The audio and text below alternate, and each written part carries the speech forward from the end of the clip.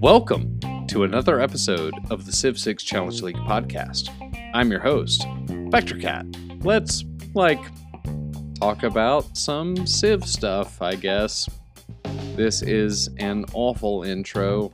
I can probably do better, and yet I'm not.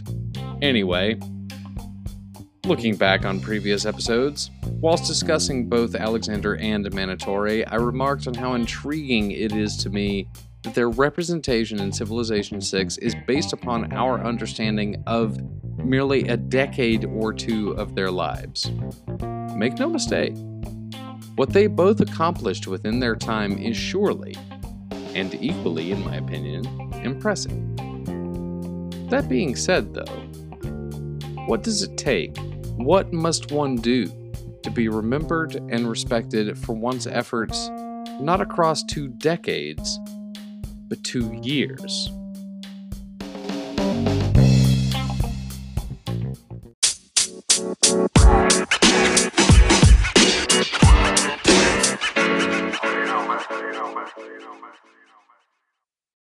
First of all, we gotta begin by understanding that when I say 2 years, that may be in fact only 1 year.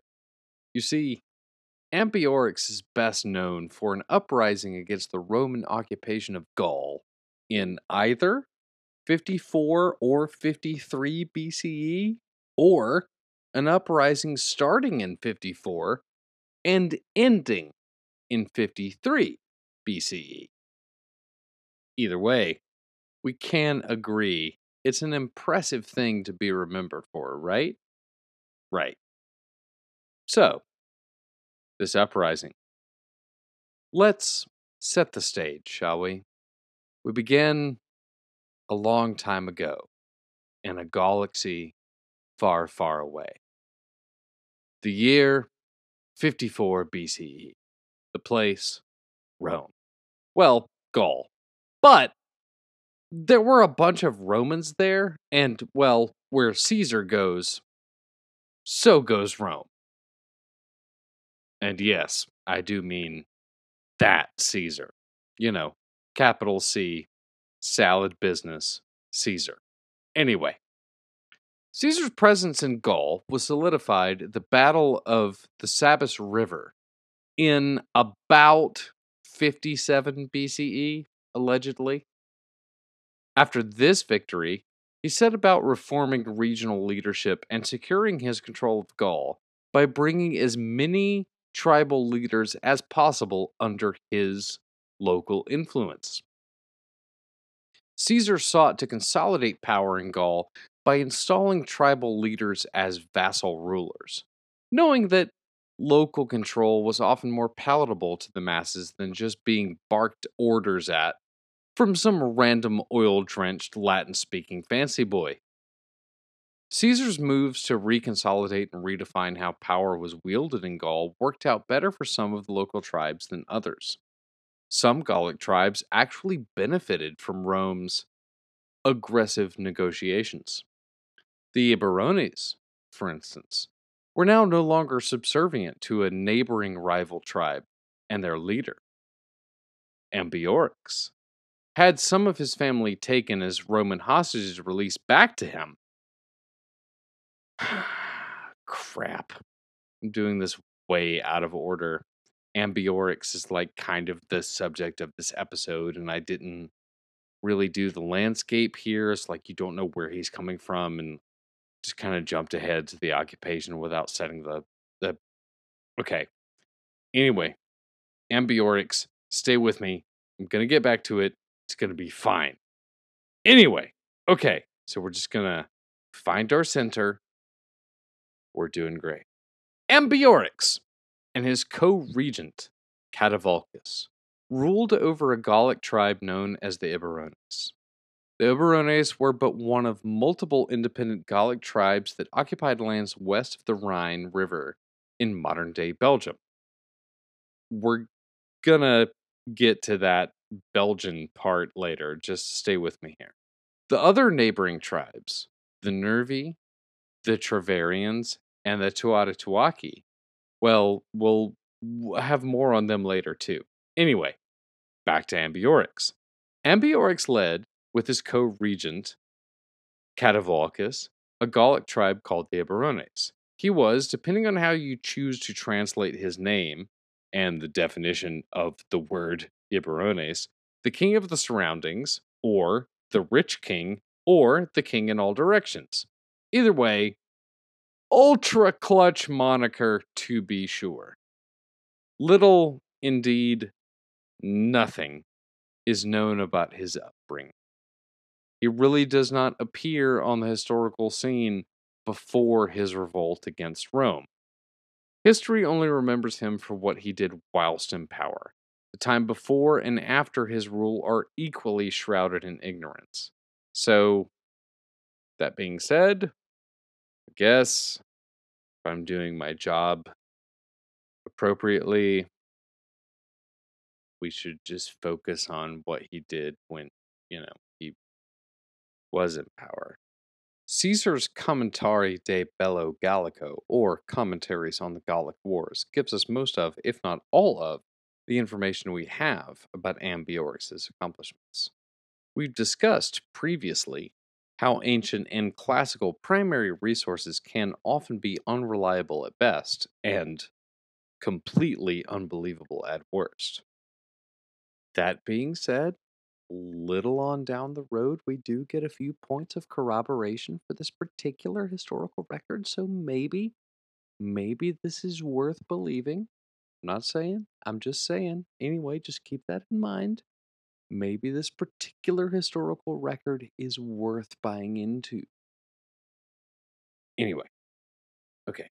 So let's get back to the ambiorix of it all. Okay, cool. Ambiorix individually and the Eburones collectively benefited from Roman occupation. But not every Gallic tribe shared in this. The Treverians, stalwart and proud, took particular exception to the Roman demands for tribute, especially considering that Rome's invasion coincided with a drought, and the Treverians were hard pressed to stockpile and save whatever food they could. Indutiomarus, king of the Treverians, seeing the suffering of his people but lacking sufficient arms with which to rectify their plight, convinced Ebiorix of the Eburones to be his hammerhand. It is unknown whether or not Catavolcus, Ambiorix's co-ruler, approved of this plan of resisting Roman occupation. It is telling, however, that history and video games and, well, Belgium, remember Ambiorix and not Catavolcus. Catavolcus may have been hesitant to contest Gaul's Roman occupiers. Ambiorix, however, was ready and more than able, and, as history bears out, very cunning in his approach to solving this problem indeed. Caesar and his local garrison commanders, Quintus Sabinus and Lucius Cotta, considered Ambiorix an ally, especially after the aforementioned efforts to reconsolidate the Gallic tribal leadership structure. So, one can imagine their surprise when he arrived at the gates of the Roman garrison with the full armed might of the Eburones behind him.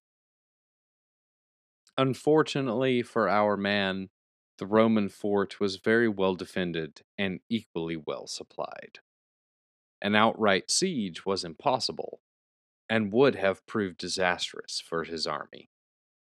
Luckily for them, their leader had a bit of a trick up his sleeve, something that I believe is very well represented in game.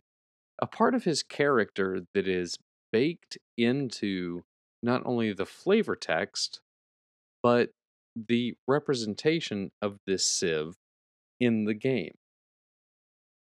And I quote, "Your wits will serve you well, Ambiorix. Where the size of your armies fail, use your head and gilded tongue to reclaim your land." I really do think Firaxis does well here because it's his head and his gilded tongue indeed that gets Ambiorix and his army out of trouble. He convinces the Roman garrison commander that he had to assault them, that other tribes were also doing the same right this very minute, and they should flee because reinforcements were coming. Not just any reinforcements, reinforcements from Germany. Okay, well, all right, fine. Look, okay, just like Gaul isn't quite Belgium yet, this Germany isn't quite Germany yet either. But they're still very afraid, still vicious. These Germans very scary. But again, right, like Belgium, they're not Germans. They're proto Germans. They're just anyway. They're scary. Ambiorix promises safe passage through Eberone lands as a token of goodwill and a promise of peace between his tribe and Rome. He guarantees the legion a calm and uneventful road to territory currently commanded by Quintus Cicero, if they will just vacate this particular fortress. In other words, he lies. I can only assume that you see where this is going. The Romans argue and discuss. Eventually, they do decide to leave. Meanwhile, Ambiorix prepares an ambush outside of their fort. The Eburones, with the element of surprise on their side, slaughter the Roman legion exiting the fort, almost to a man wholesale. This is one of his achievements that he is known for because completely decimating an entire Roman legion was, to be sure, an achievement in this day and age. They then gather up the legion's weapons and armor and take them as trophies and also as proof of their conquest so that they can go to other people and say, no, we actually did do this, we're not lying. This proof goes far to rally other Gallic warriors to their cause, and in short order, the Attatuaki and the Nervi joined the Eburoni rebellion. With this combined force of multiple Gallic tribes, eager to reclaim their homeland, and perchance some amount of pride in having outwitted one Roman commander already, Ambiorix marches on Cicero's garrison, a unified Gallic army some untold 1,000 strong at his back. With the weight of such a force under his command, Ambiorix may have assumed it easy to force Cicero into a similar retreat as he had Sabinus and Cotta previously. Unfortunately, this was not the case. These Romans remained entrenched and also managed to sneak a message out to Caesar. This is, and I cannot stress this enough, the worst thing that could have possibly happened to Ambiorix and his men. Caesar's forces mustered on a nearby hillside and fortified their position in a way that managed to hide their true numbers, leading the Gauls to think the Roman reinforcements were drastically fewer in number than they actually were. Ambiorix, king of the Eburones, with the united army of Gaul at his back, charged the Roman encampment, once again believing it was much weaker than it actually was. Just to have all of the gates of the encampment flung open and the full weight of Caesar's enforcers flung down the hillside at him, crushing him and his army into the hillsides of the valley below. The Romans won the day, to be sure. The Gallic assault on the Roman counterattack failed. But who won our memory? Who won our loyalty? Who won our hearts throughout the record of history? The uprising ended. The rebellion was quashed, but it's worth pointing out that there were many Caesars. There is only one Ambiorix. And this historical record, this memory of triumph, is why I suggest it's Ambiorix, not Vercingetorix or any other Gallic hero that is given to us in Civ 6.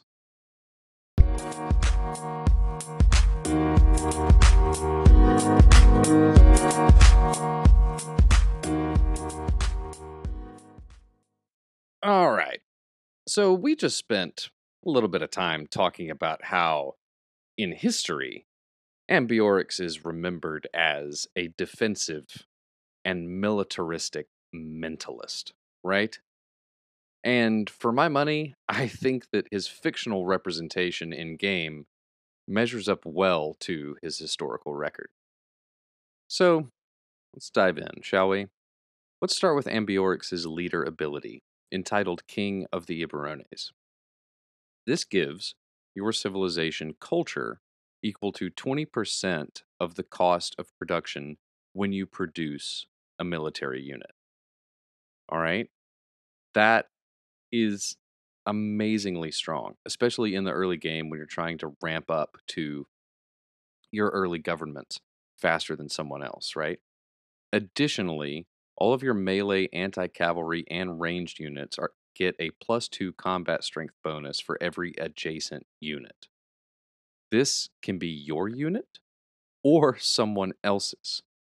This ability right here, applied to all melee, anti-cav, and ranged units, fits well with our memory of Ambiorix and also just makes him a powerhouse for either offense or defense play in game. And really, really, I want to stress this. Do not forget, enemy units count as well. So when your units get surrounded, they also get a buff, which can get you out of some scrapes when things are looking grim.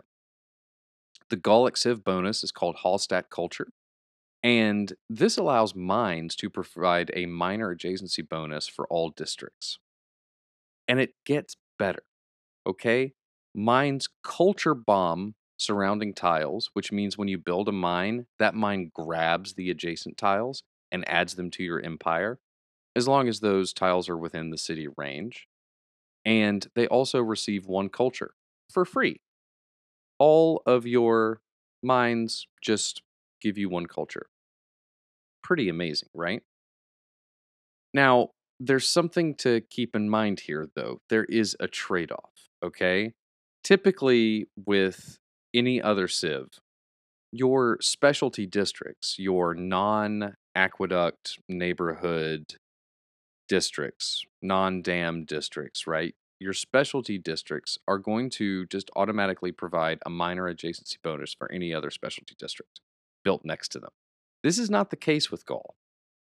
So, city planning playing as Gaul is a unique experience. You want to be using your minds to create adjacency instead of districts. Also, you cannot build a specialty district to the city center. So, a conventional harbor triangle with the city center is out of the question. You're never going to build a harbor right next to the city center, which is just standard operation for anyone else. So, this Civ really does force you to think about how you're going to plan your city uniquely. However, it does compensate for that fact by giving you that adjacency from mines. And you'll notice that built into this being prevented from building districts next to the city center, this is encouraging you to spread out. This is doubled down on with the culture bomb, right? The Gallic Empire is going to sprawl widely. And so when you're playing the game, you may want to plan your cities a little further out than you would otherwise. And you can make the argument that this is true with any Civ that has a built in culture bomb because you're going to be getting more land for free. But with Gaul, I would argue that it's even more important because you need your mines around your districts. And your mines are going to give you culture bombs more reliably than some other culture bomb civs. I think one of the exceptions might be Coupe, who gets a culture bomb with the fishing tiles, but we'll deal with that when we start talking about Coupe and the Maori. Let's stick to Gaul here today, buddy. Anyway, so those are the two main Civ and leader bonuses, okay? And restrictions, right? Because I would count that not being able to build districts adjacent to your city center district, I would call that a restriction. But again, I think there are a few trade-offs that make it okay. One of them is the Gezete. This is a unique unit that you get in the ancient era that replaces the warrior. So you're going to get some free era score on turn one, which is always great.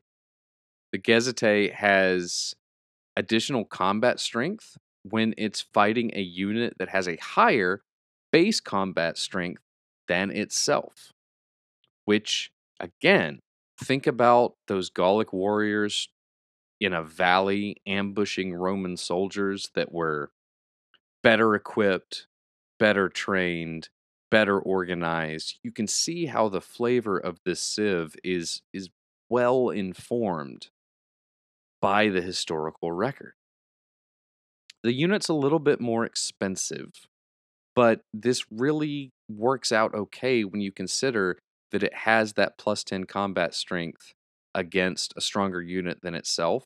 And there's a little plus 5 tucked in against district defenses. So if you do go on the offense and you're going to take enemy cities, the Gezete is going to do you some favors early on. You're going to have a bonus early on in the game when other people aren't. You know, one of the comparable units in game at this point would be the Eagle Warrior or the Hypaspist. But I think that the Gezete is going to win a few contests when it comes to taking cities. Because the Hypaspist, with its bonus against districts, is going to come later than this does. All in all, I think that the Gezete is a very strong unit, and I encourage you to use it a lot. Be careful to balance how many you produce, though, right? Because they are more expensive than the Warrior. They've got a higher production cost, and you don't want to just be spamming them out while you could be focusing on a smaller cohort of an army that can move together, and then you can distribute your production around to other parts of your empire. Because culture and infrastructure early on is going to be important. Although, this is also offset by Gaul incentivizing you to build a bunch of mines. So, dealer's choice, I guess, is what I'm saying. In my humble opinion, the cherry on top of this civ is their unique district, the Oppidum. The Oppidum is a replacement for the industrial zone, which comes early at ironworking. And it is a crazy district. Okay, first of all, you get it early. Second of all, it gets a ranged attack similar to a city center and a barracks.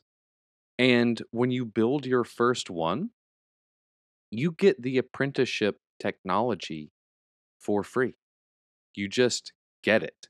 You don't get a bonus towards that technology, you just get it.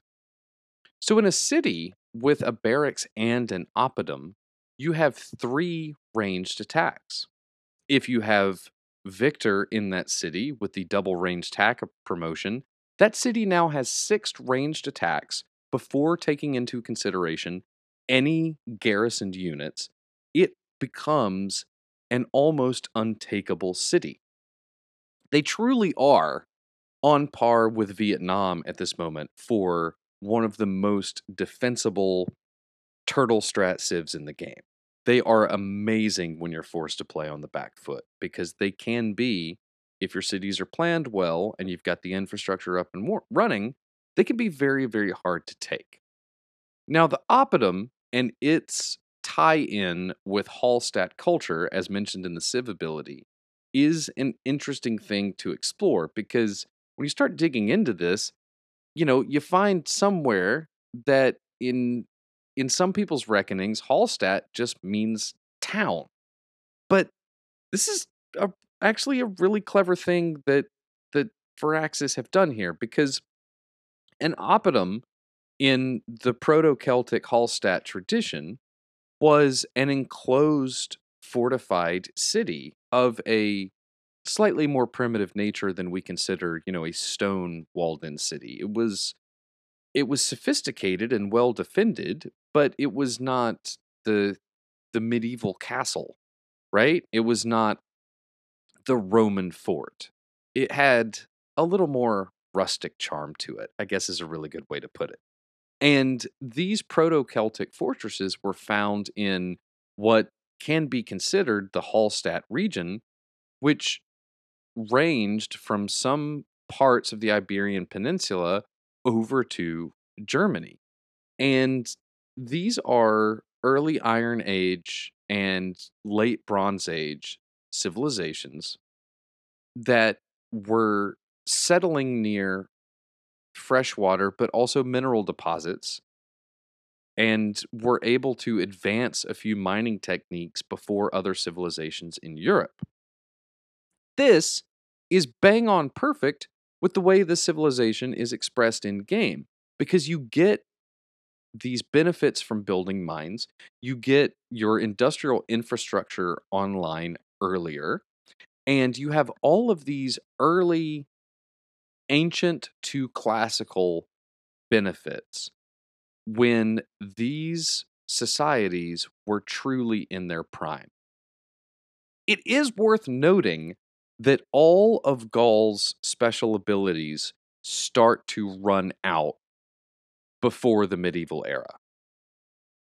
And this does track with Ambiorix being forgotten to history for a while, right? And the Proto Celtic Gauls also dying out because of conquest and disbandment and invasion from other parties besides the Romans. I mean, eventually this culture that is represented by Gaul in Civ 6 does meet its end before the later periods as they're represented in game.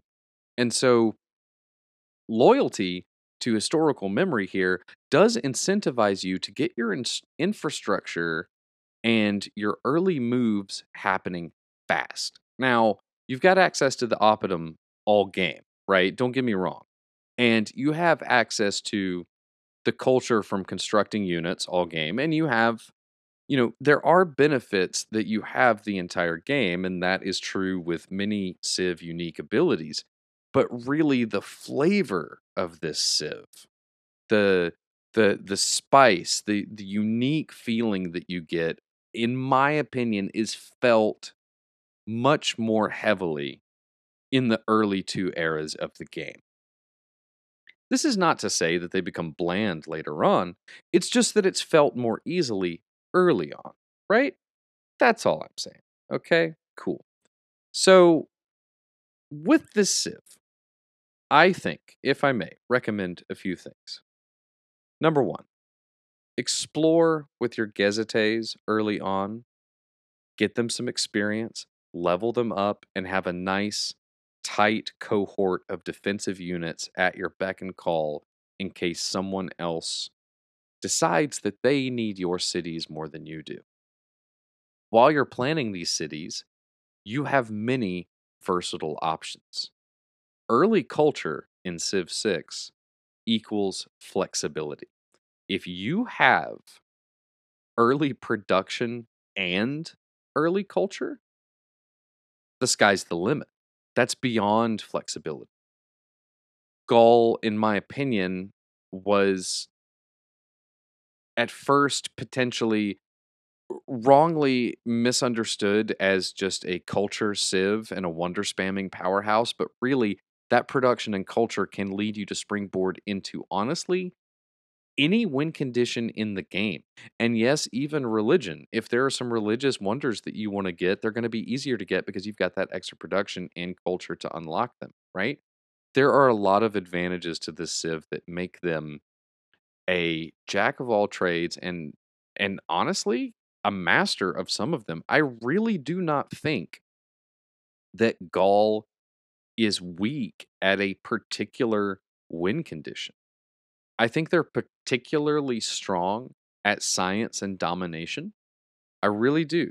I think that their production and their culture can let you focus on cranking out a very easy science win, but you can also go into a domination game and have a very, very fun time. That +2 combat strength early on can make a huge difference for a classical push if you time it right. And if you get a counter attack from one of your neighbors, it's not going to go well as long as you have your Optimums online. They're an interesting civilization, they're a dynamic civilization. They offer many options in game.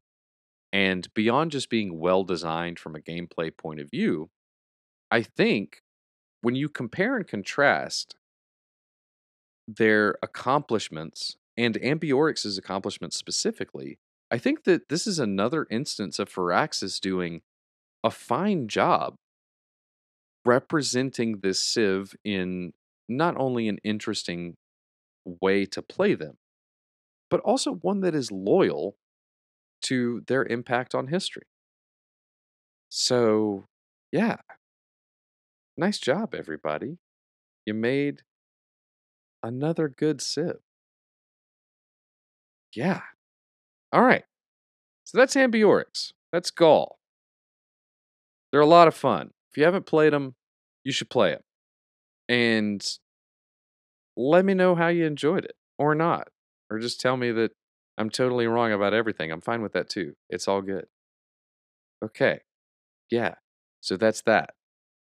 Before I close, just want to remind everybody that the Discord group is rocking and a rolling, getting new members every week. It's a lot of fun. I encourage you to come join us if you haven't yet. Stay tuned for later episodes of Leader of the Week. Also, stay tuned for some game recap episodes coming out. Also, stay tuned for a couple more interviews that I'm working on getting scheduled soon. So, just keep track of your podcatcher feed. Might be some exciting, interesting stuff coming on down the pipe. What else is going on? There's a lot of news these days.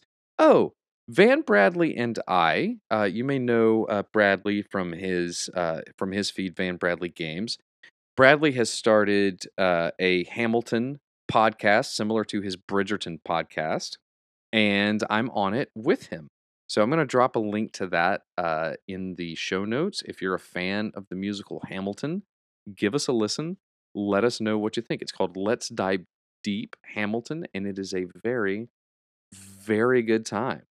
Lastly, and most gratefully, I want to let you know that we've recently added listener support to this podcast. So if you are enjoying this and you are looking forward to what's coming down the pipe, maybe throw a little contribution our way.